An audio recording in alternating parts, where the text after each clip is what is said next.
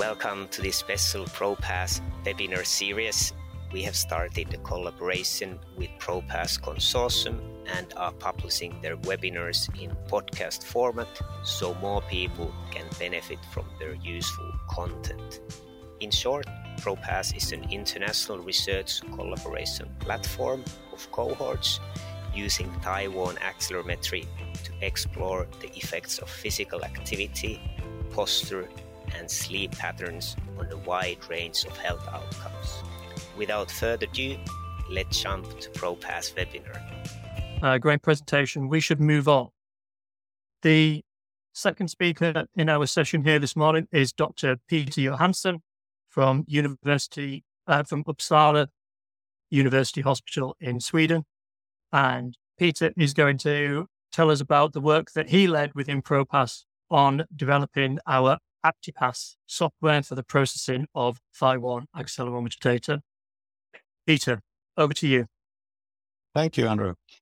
We'll see if you see my slides. Yes, thank you. Yes, great.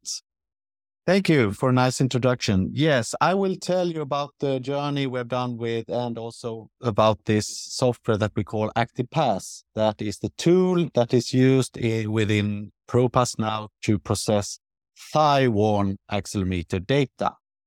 And I would start to also say that I've been project leading this, but the coding and most of that work has been done by my colleague Pasa. So the ActiPASS is a software specifically developed for ProPASS needs. That is, that it should be able to process raw accelerometer data. And the issue we had in ProPASS was that we had different cohorts had used different accelerometers.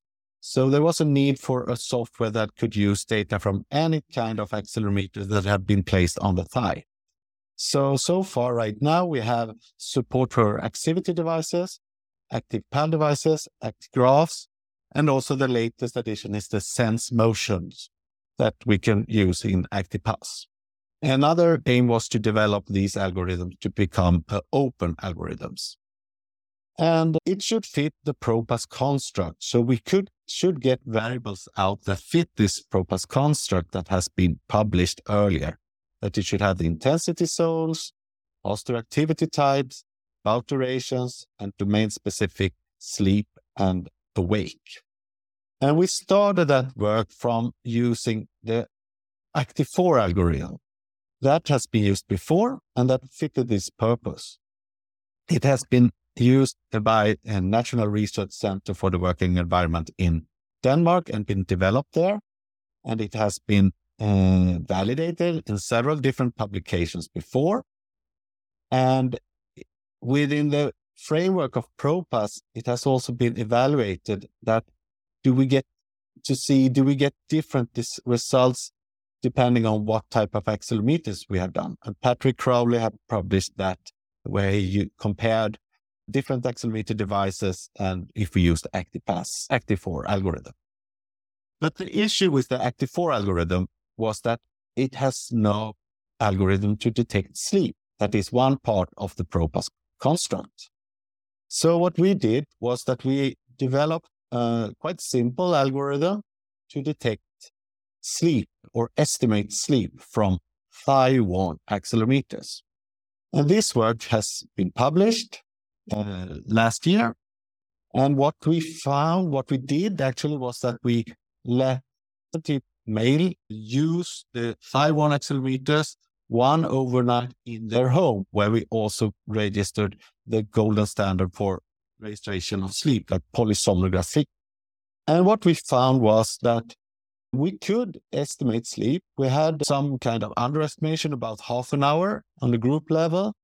And the precision is okay, I would say, at least if you look at how this compares with other estimates that where you use, for example, a diary. And then also if you use hip one or trunk one accelerometers or wrist one accelerometers. So in this paper, we publish also these comparisons with the results from other studies and where we have limited only to accelerometry data. I would also say that we should be aware of that we only measuring movement And in order to measure sleep, then if you compare this with sensors that have other kind of data, then you will get a higher precision. But this is, I would say, comparable to other placements of the body. But then the next question is, when should the sleep algorithm be applied if you have your data? For example, we must know, before we could apply it, we must know the time in bed. Because this is a typical, how a typical results look like from ActiPASS, where we have a whole week, where the blue colors here are sleep, yellow are sitting, and other colors are different kind of activities. If we apply the sleep algorithm on the whole time, the whole week of data, what we will end up in is that we will also identify sleep during daytime.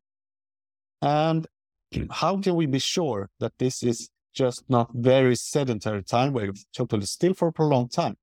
We cannot know. So one option could be that we say that, okay, we only run the sleep algorithm at night. But that's not a good option, because we might have many participants with very irregular sleep patterns, for example, shift workers.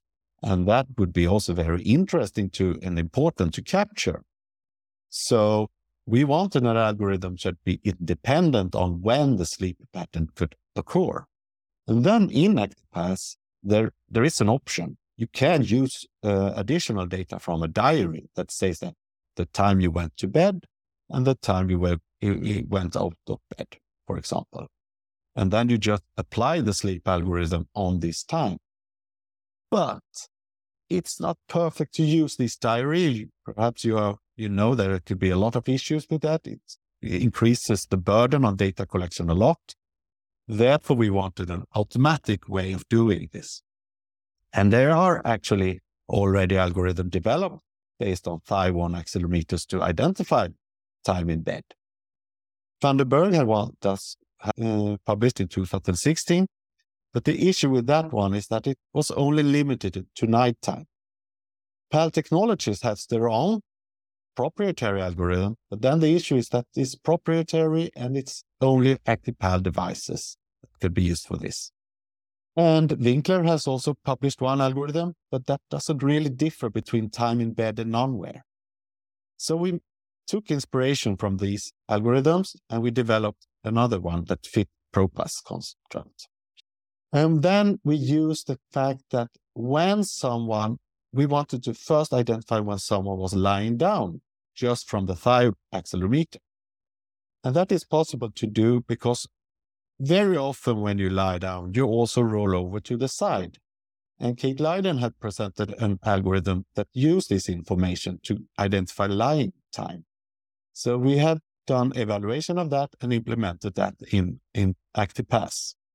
And it's also published here by PASS and Hetiravci. So what we do, if we have a whole week of data like this, the algorithm will find prolonged times that they have been lying down. And we call this could be potential time in bed. But as you see, that could be several times during a 24-hour.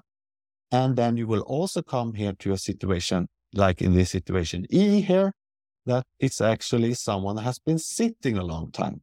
We also think that could be a potential time in bed, because the lying down algorithm is not perfect.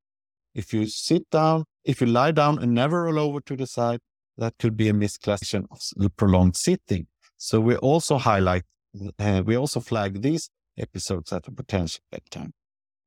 And then we go further like this and flag all the time that could be potential time in bed. And the next step we do is that we give each of these potential time in bed a score. If they have a long duration, we give them a higher score. If they are happening during nighttime, we give them a somewhat higher score. And if there's a lot of lying in the episode, we give it also a higher score.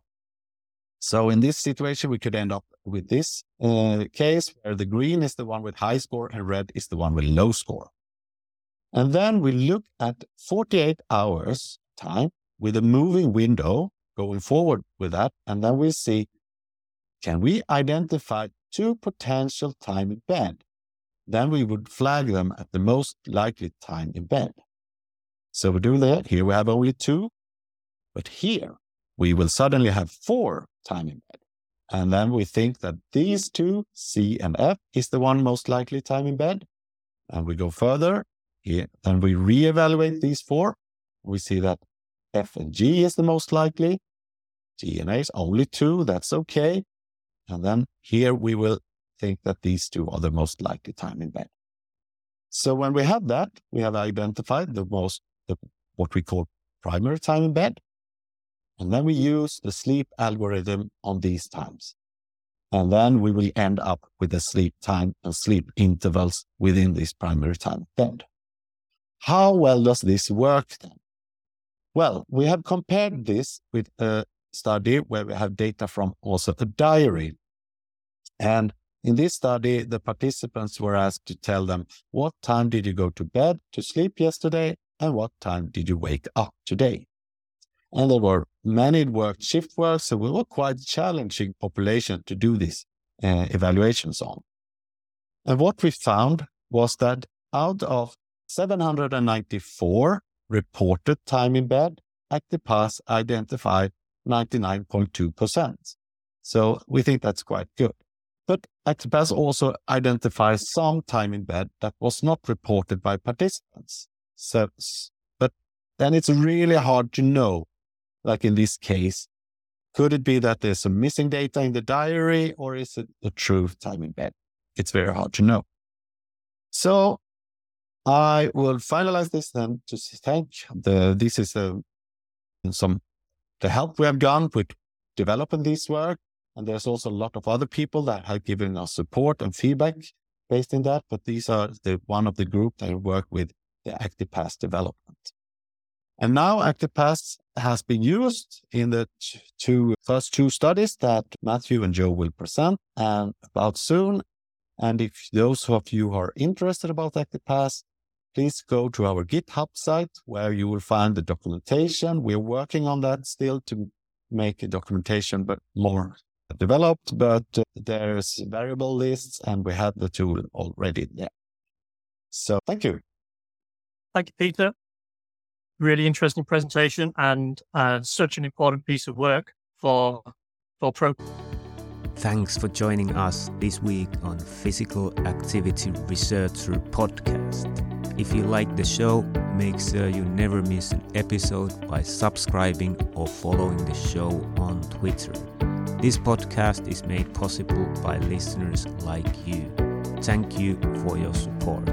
If you found value in the show, we would really appreciate a rating on Apple Podcasts or whichever app you're using. Or if you would, in a real old school way, simply tell a friend about the show. It would be a great help for us. We have a fantastic lineup of guests for forthcoming episodes, so be sure to tune in. Thank you all for your support and have a great day.